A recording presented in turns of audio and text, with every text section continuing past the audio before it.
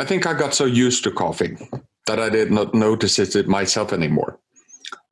Sometimes I think that we as people, we create a new set of normal when things like that happen. That's John describing his personal experience with lung disease. Welcome to Journeys Through Pulmonary Fibrosis, a podcast by Boehringer Ingelheim. This is the 5th episode in our series. In each episode, we give a voice to a guest from the pulmonary fibrosis community who will share their experiences and stories with us. Together, we'll hear heartwarming and courageous stories from the people with this lung condition, their loved ones, and the doctors working tirelessly to support them. I'm Daniel Sinner, and I'll be your guide as we begin our journey through pulmonary fibrosis. Our guest today is John Solheim. John is from a small town in Norway. He spent 10 years seeking a correct diagnosis for his symptoms. In 2019, he finally got the diagnosis of idiopathic pulmonary fibrosis, also known as IPF, a type of rare lung disease. Through a strong support network and by staying active, John has been able to adopt a new outlook on life and considers his diagnosis to be the beginning of a new journey. John, thanks for joining us today to share your journey through pulmonary fibrosis. Thank you for having me. I wanted to start off by asking, you had a long journey to get to your correct diagnosis, but when did you first notice something was wrong? Okay, this goes way back during the summer of 2008. I started actually coughing in a way that I have never done before. And the worst part, it didn't really stop again. So I coughed my way for the rest of the year and into the new year, and then brought up the situation when I went to my business medical examination. And that resulted in my first CT scan in February 2009. And what were the kind of things that you were experiencing apart from a cough? Okay, it started with coughing. Fatigue, shortness of breath, shallow breathing, all the classic symptoms of an interstitial lung disease. Or putting it another way, the lungs lack of capability to take up oxygen from your breathing. So this can really also be symptoms of a number of other diseases, so it's not clear-cut. So the results was that I was less capable of doing what I like to do and things I had never had problems with before. It was kind of like driving a car with dirty and clogged air filters. When I pressed the gas pedal, my body really didn't react like it used to. Was there a moment at that point where you thought, gosh, this is really starting to change what I am able to do? And how did that feel? And we get used to things like coughing. You hear it in the first instances, and then when you get used to it, you don't hear it anymore. So I coughed a lot. And also things like being out of breath, just thinking that I was in bad shape. Physical condition, I really didn't think more of it. But it limited my ability to stay active. I used to play golf. I used to go hiking in the woods. And that really was reduced. There might be a lot of people listening who have noticed a persistent cough or noticed some symptoms and just think, oh, you know what, it's probably not so bad, it'll pass. And, you know, as you say, you get used to these things over a period of time and you might just think it's normal. Why do you think that you didn't do something sooner and then waited until someone else nudged you? I think first, and why I waited so long to do something about it. I think when I talked about the new normal that you create for yourself, and I think it's a kind of you take care of yourself by thinking it's a new normal. It's the way it's supposed to be. It's nothing much because you really don't want it to be anything wrong. So basically, it was my stubbornness was probably. I'm a man, and we as men, we don't like to be told what to do often. So basically, and we're not going to bother anybody else. So basically, I think that was my main reason for it taking so long. So given that the position that you're now in is looking to support other people who are going on the same journey or maybe beginning a similar journey to you, what would your message be to them if they were feeling that kind of stubbornness right now?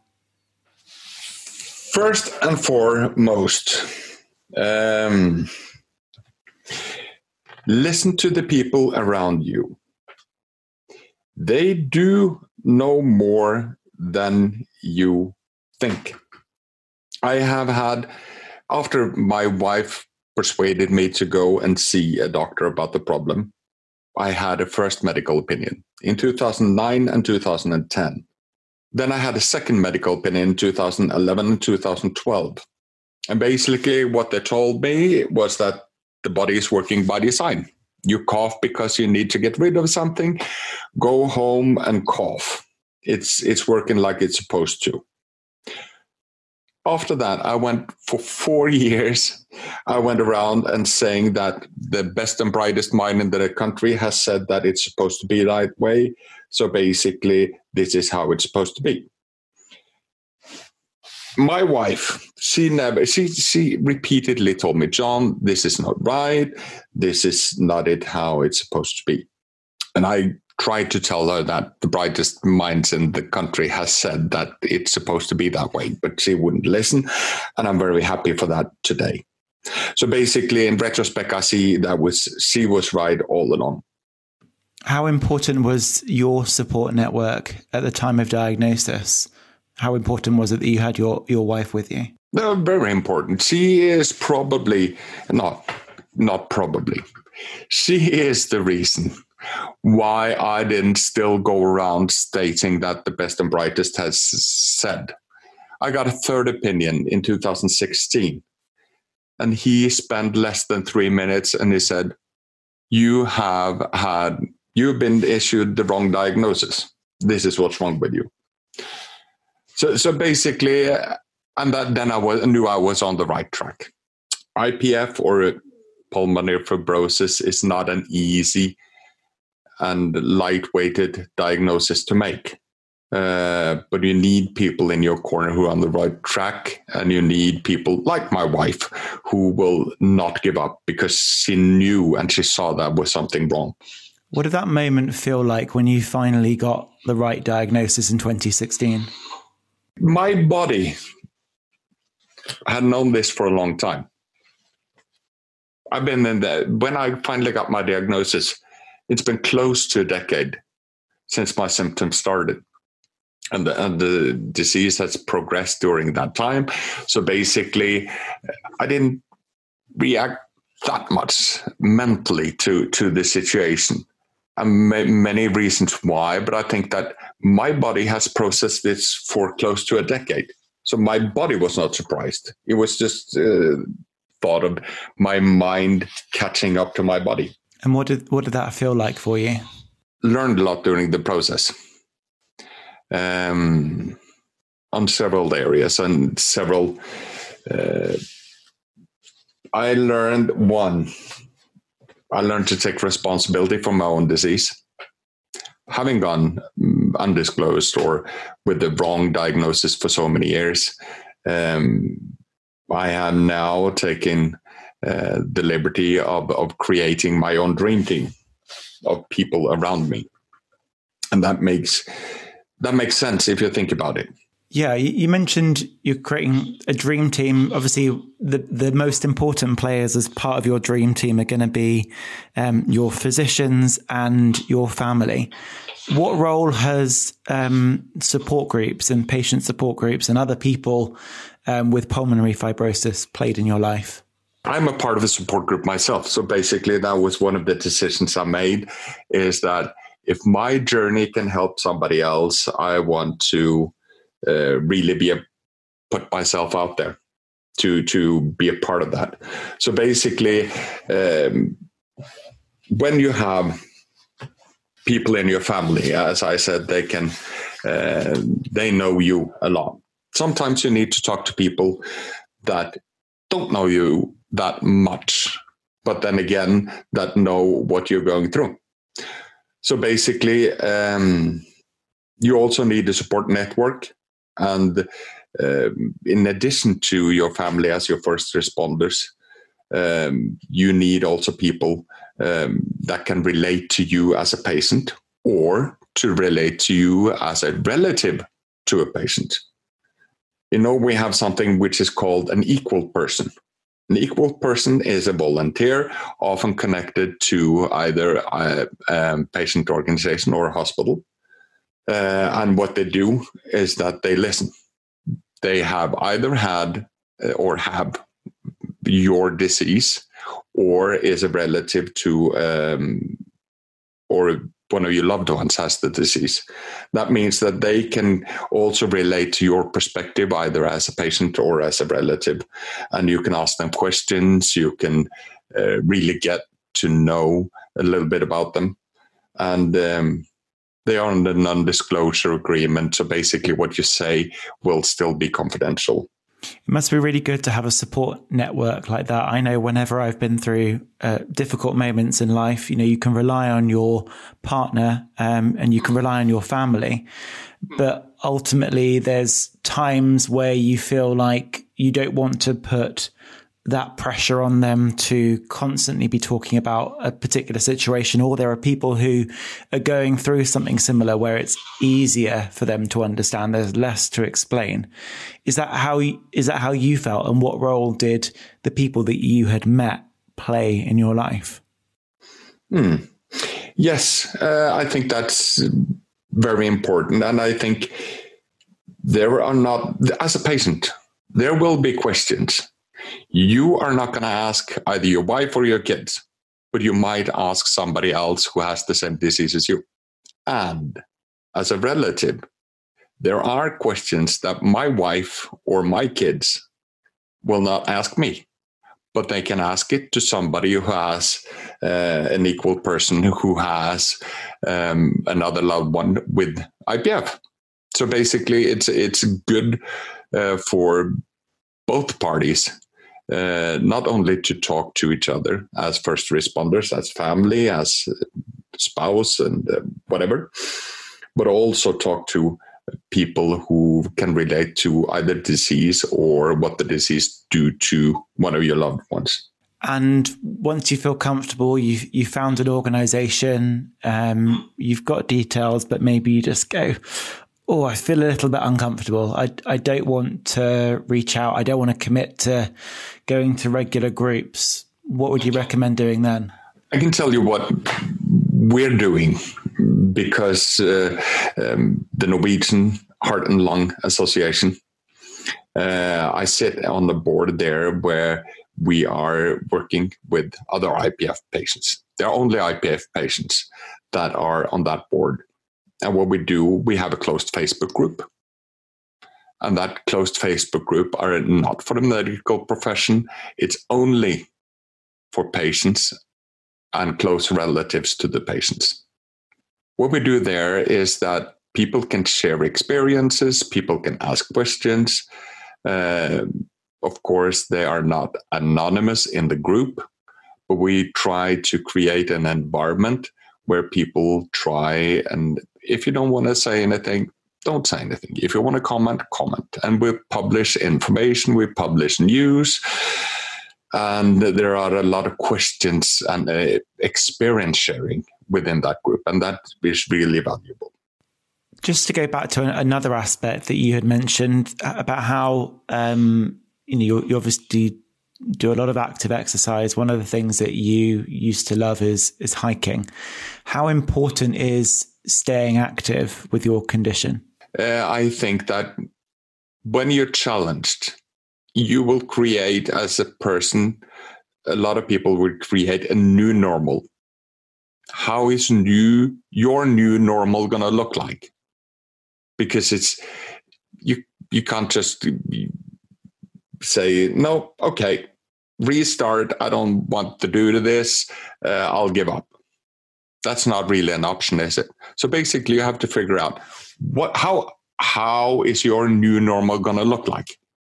What do I want to do to get achieved? I know that exercise is not easy. I don't think exercise is easy, especially not when you have a lung condition. What about on the flip side, on the positive side? What are the things that you have done as a result of your diagnosis that you wouldn't have otherwise done if you hadn't been diagnosed with IPF? I learned a complete new ecosystem. I learned in 2016, I discovered that if I had taken control of my journey myself, I'm not saying that things would have been different, but they might have changed a little bit before they did. What do you think you could have done differently? If I'm going to make an advice on that, I would say create your own dream team. I have done that. When I tell a lung doctor or a pulmonologist that you're a part of my dream team, most of them smile. Because what I do is that I take the people around me that can be doctors, like my ordinary GP or my ordinary doctor. It can be pulmonary specialists in lung. It can be physiotherapists. It can be psychiatrists, priests, patient organizations, whatever. You need to set up a team that works for you. I've done that. And I tell people, you're part of my dream team. And I mean that, because what I've done is that I make sure that all my doctors, they know what it is to know. If I take a CT, I make sure that the entire set of doctors know, because do not assume that all the actors in the healthcare industry works together by default automatically without you doing anything. That was probably one of my key takeaways. One of my challenges when I was diagnosed or before is that I actually, after my first medical opinion, I also changed the agency that supplied or took the CT scans and interpretation of those. And after I changed that, I did not discover that the second CT supplier did not see what the first did, and they did not get the information from the first CT supplier. So they started blindsided, which led to, I think, that my second opinion doctor had a disadvantage because he didn't see the CT interpretations from the first CT scans. How did you keep everyone, from a practical perspective, how did you keep everyone up to date with your progress for people who don't have that portfolio put together yet? Okay. What I did is that when I went to a hospital, because I have been to several hospitals, I told them which other hospitals I wanted to get informed. They send information they send to my GP. They do. But I also have an external pulmonologist, and I had a couple of other hospitals. So I basically said, I want you to send my documents here. So basically, I knew that they were up to speed, all of them. And that has a value, and that had a value for me. I made a conscious decision to switch seats. I decided that I was not going to be passenger in my life's bus. I really was going to take the bus driver's seat. At what point in the journey did you decide that you were no longer going to be the passenger? Because that's quite a big mental shift, isn't it? At one moment, things happen to us as humans. And at another point, you then go, okay, you know what? Enough's enough. I'm taking charge here. That requires such a lot of courage. What moment was that for you? That, I tell you, that was it. I tell you exactly when it was as well. It was the moment that I discovered that my wife had right all along. It was the moment at the third medical opinion, where we, after a very short chat, and he looked at all the data, and he said, you have been diagnosed with the wrong diagnosis. And that was 7 years after I started my journey. So basically, that's when it hit me. I do not believe in the unfailable healthcare system. None of them are. A lot of them are good. None of them are perfect. But they are the best we got, and we need to be able and learn to work with that. So basically, that's when I made that decision. I want to make sure that all people that I would like to know knows what I would like them to know.